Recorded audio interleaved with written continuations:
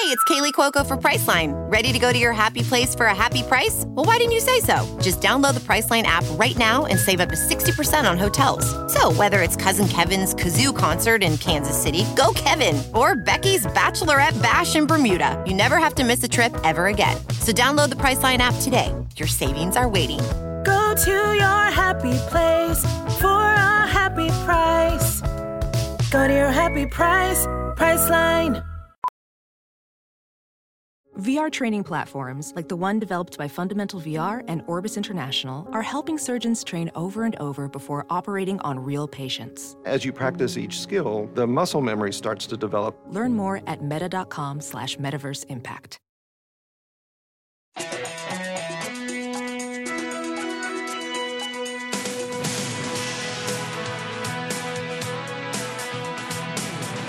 Welcome to Hollywood and Levine. I am Ken Levine, your podcast host.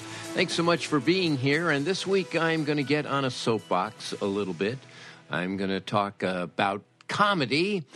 And I should preface this by saying I'm going to talk about some older comedy shows. And I know there's a certain part of the audience that rolls their eyes and goes, oh, God, old guy talking about the good old days when he was doing this. And that's not my point. You'll see my point as we go along. But there is a show on CNN, documentary series called The History of the Sitcom, which actually I find very disappointing, but it's showing you all these various sitcoms, and I don't think they're doing the genre or those particular shows justice. So I want to talk a little bit about the primary function of the sitcom. So let me start by saying this is how I got the inspiration. I was reading a book by Ron Brownstein called Rock on the Water. And in this book, he basically feels that Los Angeles in 1974 was pretty much the center of the TV world, the movie world, rock music, politics, that for that one golden period of 1974, that L.A. was pretty much the Mecca. And as I mentioned, one of the categories that he discusses is television, and primarily he talks about sitcoms because it was a golden age in sitcoms, and I want to talk a little bit about that to start things off. Now, at one point, I think it was the 1973-1974 TV primetime season, CBS had what many believe to be the greatest single lineup of any network of any year. This was the lineup on CBS. You started with All in the Family. You then followed with MASH. Next up was The Mary Tyler Moore Show. That was followed by The Bob Newhart Show. And finally, rounding it out at 10 o'clock at night, was The Carol Burnett Show. Again, if you're of a certain age, these are just titles. And I would say if you are at all a student of situation comedies or comedy in general, and you are not familiar with any of the shows that I just mentioned, I suggest you seek them out and start watching them. There is an awful lot to glean from these shows. The thing that I find interesting about these shows, and I was struck by this as I was reading one of Brownstein's chapters on television, was how different they all were. So let's go down the list. First of all, you have All in the Family, which was groundbreaking. It was a sensation in its time. There had never been a situation comedy remotely like this. This began in the early 70s. It was originally a British series, and then Norman Lear found it, wanted to adapt it for an American audience, made a couple of pilots at ABC originally, and just kept recasting the young couple. But the core of the show, Archie Bunker and his wife Edith, well, those two actors in Carol O'Connor and Gene Stapleton, they were set, but they just kept trying to find a young couple that would really connect. Well, after two pilots, ABC gave up. And, the way these things work, planets have to line up. It just so happened that CBS at the time got a new president, Robert Wood, and he wanted to jettison all of the rural shows like Petticoat Junction and Beverly Hillbillies and Green Acres and Hee Haw and all of that, rural stuff. He wanted to get rid of that and go more upscale and more urban, and he was looking for some things that would shake up the lineup. He was looking for some shows that people might actually want to talk about the next day. And then along came, at the right moment in time, All in the Family. So they recast, again, the young couple, and this time it was Rob Reiner and Sally Struthers, and that combination worked.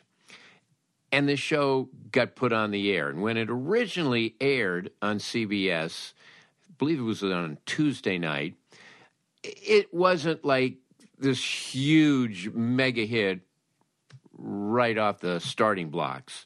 It actually took a while, but the reviews were impressive and people started catching on. Have you seen this show? This is really something. And within a short period of time, All in the Family became incredibly popular, and so CBS decided to launch an entire night. Now, it's interesting when you think that currently the networks think of Saturday night as just a giant wasteland. In fact, I don't think any of the networks program original material for Saturday night. It's either like reruns of shows from the previous week. Sometimes they'll use the night to do baseball or live football broadcast, something like that. But basically the idea is the networks feel that no one is watching TV on Saturday night, that everybody is going out. Well, everyone went out in 1970 as well, but I think most people who do sit in on Saturday night now have so many more choices, and among those choices are all of the streamers and all of the movie options. And I'm sure a lot of people, if they're going to sit home on a Saturday night, will say, well, in the old days, we would have gone to a movie theater. Let's see what movie is on HBO Prime or Max or whatever it is, and we can watch that. So viewing in general has gone way down for the broadcast networks, but Saturday night in particular. Not so back in the early 70s. In fact, when All in the Family moved to Saturday night at 8 o'clock, and you should remember, too, that this was really before the age of the VCR. So if you wanted to see All in the Family, you had to be in front of the television set Saturday night at 8 o'clock, tuned to CBS. As a result, restaurants found that, their business went way down until 8:45, 9 o'clock, because people were staying home to watch All in the Family. It was, like I said, a huge sensation. The type of comedy that was employed with All in the Family was issues. They dealt with the current issues of the day. I mean, the idea is you had Archie Bunker, who was this middle-class guy from Queens, who, on the one hand, you could say was really a bigot, but I would argue that the thing about Archie Bunker is that he was deathly afraid that the world that he grew up with, that the world he understood was changing, and it was changing quickly, and that the ground underneath him was shifting, and it was very terrifying, and he was basically latching out. He was also kind of ignorant. Haven't we seen that in recent years? But the issues of the day, like race, like homelessness, politics, that sort of thing, all of those issues were debated on the show. There would be heated debates between Archie and his son-in-law, Meathead, played by Rob Reiner, and the writers were expected to read several newspapers a day, and there were copies of the Wall Street Journal and New York Times and LA Times in the writer's room to be used for reference, so they would deal with whatever was going on in the news. That's what would appear on All in the Family. Then you come to MASH, and MASH started out a couple of years before they were on Saturday night. They were originally on Sunday night, which was a terrible time slot for them. And MASH, of course, is single camera. All in the Family was a multi-camera show, and it was shot on tape, shot on videotape, so it has a very flat look, very much like you are watching a play. Well, MASH was single camera, as if you were watching a movie, and MASH is such a unique show in so many ways, and certainly one way is that it's the only sitcom that I can think of that really is based on an existential dilemma. I mean, here you are in the Korean War, and the doctor's main objective is to save lives in an environment where the main objective is to kill as many people as you can. How do they deal with it? The humor comes out of self-defense, out of just trying to stay sane in what is basically an insane situation. And you have the added predicament that these doctors were drafted. Okay, these guys did not volunteer to be involved in this conflict. They were drafted. They were there under duress. And the other thing, of course, about MASH, at the time, the Vietnam War was still raging on. And so there was this parallel. You were easily able to make the connection between the Korean War and the Vietnam War. So it was never mentioned. Nothing about the Vietnam War was ever mentioned, but you knew. You were able to make that parallel jump in your mind. So that was MASH at 8:30, and then at 9 o'clock was the Mary Tyler Moore Show. Also, that started a couple of years earlier, but it was always on at Saturday night at 9 o'clock. Oh, I should say, okay, let me back up just a second. When the Mary Tyler Moore Show was conceived, it came about because Mary Tyler Moore had played Laura Petrie on the Dick Van Dyke Show, and she was a breakout star. So that show ends around 1966, I believe. And so now Mary is trying to get into movies. That's not really happening. She does a movie, I think it's called Change of Habit, with Elvis Presley.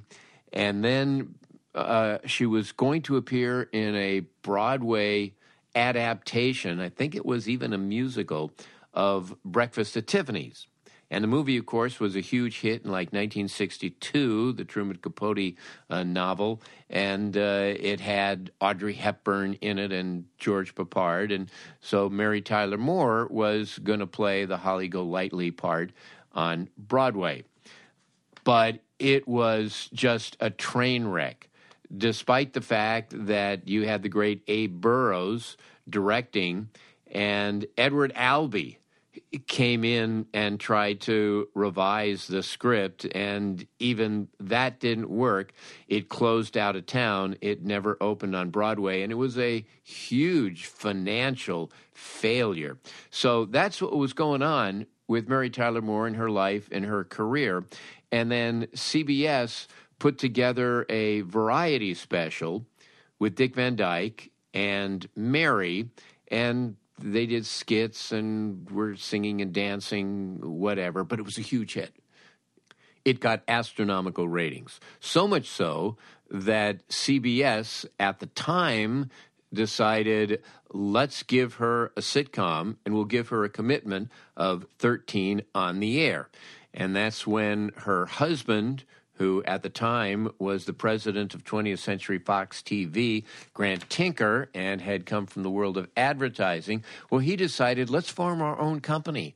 Okay, so that if this show is a success, we own it, lock, stock, and barrel. Why should we take it to Warner Brothers or 20th Century Fox and share in the partnership? Yeah, we're going to have to pay the overages, but we'll get a couple of loans and we'll bet on ourselves. So that's how MTM became MTM. And so Mary had this commitment.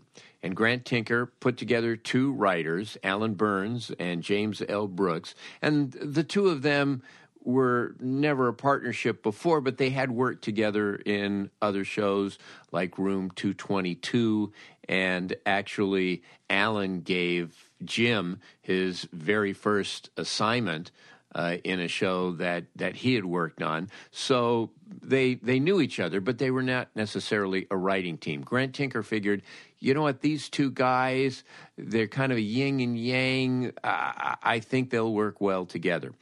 So originally they came up, and I know this is a long tangent, originally they came up with a premise where Mary was divorced. And they took it to CBS, and this is still before Robert Wood made his pronouncement that he wanted to change the whole outlook of CBS. So it was still in its kind of rural phase. So Brooks and Burns go back to New York and pitch to Mike Dan, who at the time was the president of the entertainment division. He hated the idea. He hated the idea because there had never been a divorced woman starring in a sitcom, which, of course, is one of the reasons why Brooks and Burns wanted to do it. But he said, America is going to think she's divorced from Dick Van Dyke. So they got sent back to redevelop the show. Originally, the idea was that Mary was going to be an assistant for a high-powered gossip columnist, someone like Joyce Haber. Well, they decided to throw out everything and set it in WJM, a fictional newsroom in Minneapolis, which was a city that hadn't really had a sitcom that was set in it prior to the Mary Tyler Moore Show. And the way they kind of got around what Mary's situation was that she had been in a long-term relationship with a guy. She had put him through medical school, and now that he's got his degree and he's a doctor, he dumps her. Okay, you've heard that story before. And so now Mary has decided to leave wherever that was, I think it was Chicago, and start a new life in Minneapolis. You're going to make it after all. And I find it interesting that the network had a huge problem with her getting divorced, but didn't seem to have a problem with the fact that she was living with a guy out of wedlock for a number of years. Anyway, they do this new version. They write the pilot. Mike Dan and the other powers that be at CBS hate it. They just hate this show. And the only person at CBS who really responded to it was the woman who was the head of casting by the name of Ethel Wynett. and she championed the show and helped them cast it. And it took a long time to cast the show. I'm not going to go into all of that, but so they finally put together this show. They do this pilot, and CBS says, all right, we have to run this stinkburger, so we're going to throw it on Tuesday night, like right after Hee Haw. Just so incompatible with whatever its lead-in was. And we're going to put it on a night when it's up against like a top 5 show. So basically, we're just going to bury this, and it's going to last 13 weeks and then out. Well, they make out this schedule, and then Robert Wood decides, I want to go in this other direction. And Mike Dan doesn't want to go in that direction. He's out. And Wood brings in this hotshot young programmer who had done a great job with their daytime lineup, a guy named Fred Silverman. So Fred Silverman is watching all of the pilots. He's sitting in a screening room, and he watches the pilot of the Mary Tyler Moore Show, and he goes, get me Robert Wood. And he calls Robert Wood in New York, and he said, I just watched the exact show that you want to put on CBS. The only problem is it's in a terrible time slot, and I know that we've done all of the ads, and there are billboards and, articles and TV Guide and everything. I want to switch the primetime lineup, and I want to put this show somewhere where it has a chance of catching on and it has the right audience to watch it. And to his credit, Bob Wood said, okay. So it got a reprieve, and it was moved out of Tuesday night into Saturday night, where it did okay originally. Interestingly, it got mixed reviews. I think it was the New York Times that just hated it. Of course, now you look back and you go, this show's a classic, and yet got crappy reviews. So that's the Mary Tyler Moore Show. That was followed by the Bob Newhart Show at 9:30. And the Bob Newhart Show was produced by MTM, same company that obviously did the Mary Tyler Moore Show. And it was very character-driven. And if I can go back a little bit to the Mary Tyler Moore Show, it was character-driven as well. And I'll talk about that more in a few minutes. So let's jump back to the Bob Newhart Show. It was character-driven. It was done on film. It was done in front of a live studio audience. When you do a show on film, it has a softer look, and it's actually a more pleasing look. The thing about the Bob Newhart Show, I think that separated it from Mary Tyler Moore, was that it was more absurd. There was like a weird quirkiness to it. If you're familiar with the Bob Newhart Show, he is a psychologist living in Chicago with Suzanne Plachette as his wife. I mean, how a guy like that gets Suzanne Plachette as a wife, I don't know. But anyway, it's television. And you saw the weirdos that were his patients and the bizarre group sessions that he would have. And there was just something about that show. The real guiding forces of it was a writing team, Tom Patchett and Jay Tarsis. And they went on to do Buffalo Bill. They each went on and did interesting, different kind of offbeat shows. But they were the showrunners of the Bob Newhart Show. They also then became the showrunners a few years later of the Tony Randall Show, and they were the two that gave me and my partner, David Isaacs, our first break. But I digress. So that's the Bob Newhart Show. And then at 10 o'clock, you had the Carol Burnett Show. And the Carol Burnett Show was a flat-out variety show. And the comedy that they would employ was sketch comedy. They would do parodies. They would do 5-minute sketches, the kind of thing that you see on Saturday Night Live. Although for the most part, it had a better batting average. So you have 5 shows, All in the Family, dealt with issues. MASH, it dealt with war and also had a lot of dramedy in it. So there was that. It was not just hijinks in the military.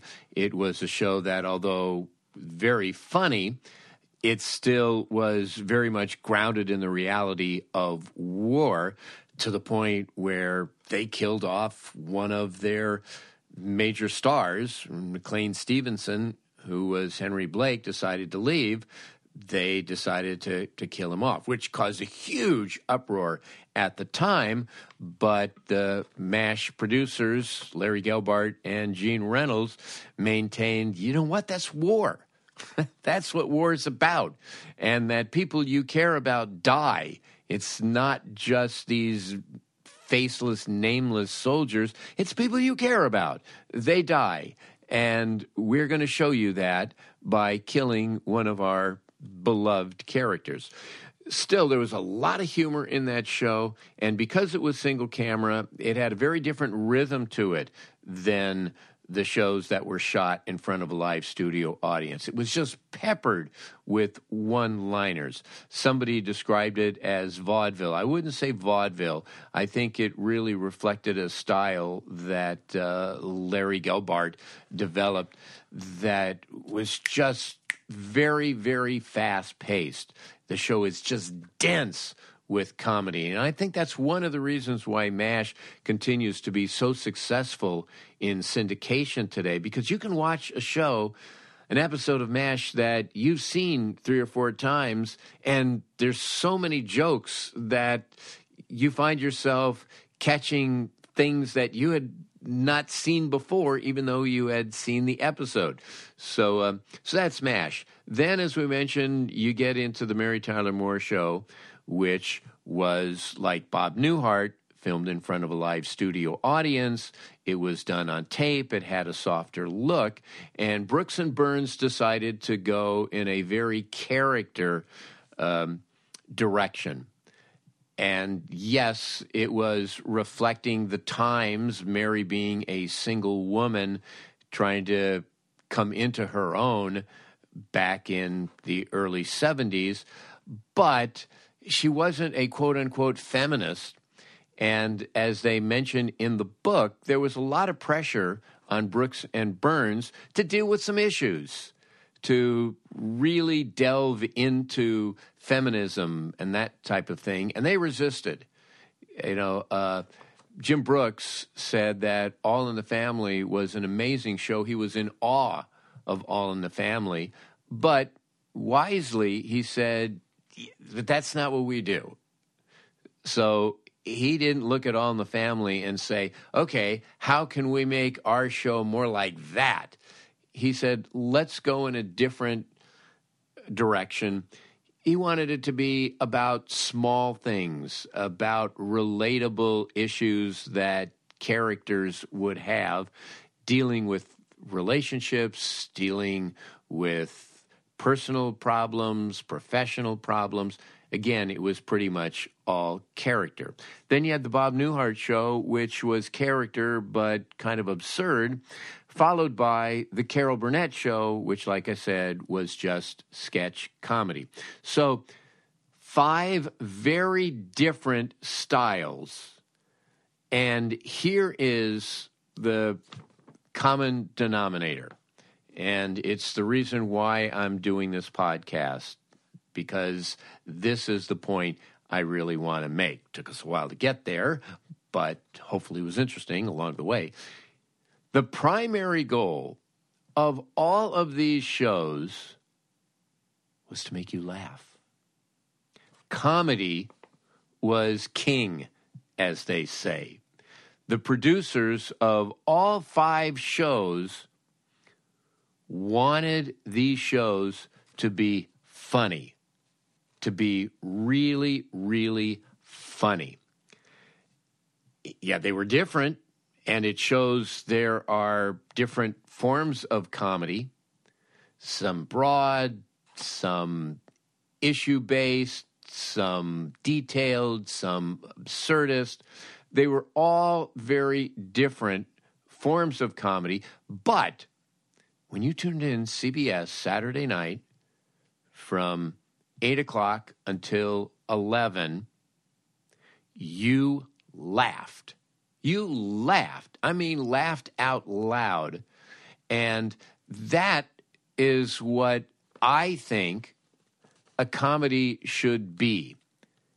And there's not a lot of that today. There are not a lot of shows that are aggressively funny. There are shows that have funny moments. You know, we talk about dramedies and all, but, you know, you look at the Emmy nominations and you're going, you know, some of these shows are good shows. They're not comedies. I mean, I think to Hacks, which is a show that I've mentioned on this podcast and also on my blog that I really like, things starring Gene Smart. I really like that show. Do I consider it a comedy? No, I don't. There are comedic elements, and I know there are a lot of comedy writers who, for whatever reason, hate that show. And I go, what is to hate about it? And they go, well, it's a show about comedy that's not funny. And by that, they mean her job, her role on the show is to be a stand-up comedian. She's supposed to be sort of a Joan Rivers / Rita Rudner who has her own showroom in Las Vegas. But I see their point. Yes, it's not really a comedy. Do I enjoy watching it? Yes. Call it whatever you want. It's a drama called The Good Fight that's on Paramount Plus, and it's done by the same people who did The Good Wife. Very dramatic shows, very interesting. They take some big swings from time to time, and there are some comedic elements and laugh-out moments from time to time. But I don't consider them a comedy, and I don't think they consider themselves a comedy. And say what you will about the Chuck Lorre shows, I think the reason that they are so successful, and not every one of his shows is a quote-unquote work of art, but all of his shows try to be, they don't always succeed, but they try to be funny. And he gets no Emmy love. I think it's a combination of the Academy thinking, oh, those shows are just old-fashioned. You know, now we want to do quirky, everything's got to be Ted Lasso. And also, I think the Academy has it out for Chuck Lorre because he's so successful doing shows that they don't feel are, quote, unquote, excellent. And just to talk about Ted Lasso for a moment, I think it's a great show, and I think it is a show that has an awful lot of heart and yet stresses comedy. Those episodes are very funny. But a lot of the so-called comedies today really aren't. And I personally love shows that try to make me laugh. And again, they don't all have to be the same format. You know, just because I like shows that are funny doesn't necessarily mean that I'm an old guy, okay? I look at Arrested Development and how that show, which was not shot in front of an audience, that show is just jam-packed with stuff. They try to get a laugh every second. And to a certain degree, so did Veep.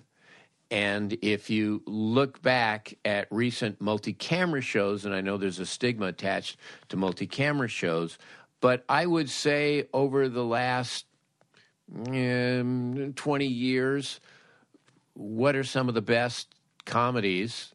I think you would say Frasier, which was shot in front of a live studio audience and was kind of intellectual and highbrow, but that definitely struck a chord, and there were farcical elements to it. It was, I think, a brilliantly written sitcom. Of course, I say that. I'm one of the people who wrote on it, but I do think that I'm not alone in that assessment. Then you have Seinfeld. That was shot in front of a live studio audience, and that was a show where Larry David and Jerry Seinfeld only wanted to make you laugh. Show was about nothing. There was nothing redeeming about any of the characters. Nobody learned anything. They were all adolescents, and in their own way, they were all unlikable characters. What you liked about them was they made you laugh. And finally, I would, highlight Friends. Friends is a show that has caught on yet again with a new generation, and people love Friends. They identify with Friends. It is as retro a sitcom as you could get in terms of multi-camera presentation, but it's funny. It is very funny, every episode, and they may deal with a romantic comedy with Ross and Rachel and Chandler and Monica and whatever they want to do. They can, have a baby with Phoebe, but all of those episodes are funny.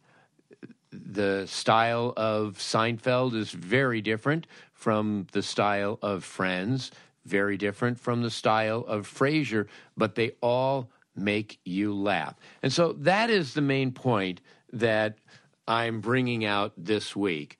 And I would urge anyone developing comedies, they can be quirky, they can be like Ted Lasso. You can have your own voice. There's no reason why there can't be a separate voice, a new contemporary voice that comedy changes in 2023.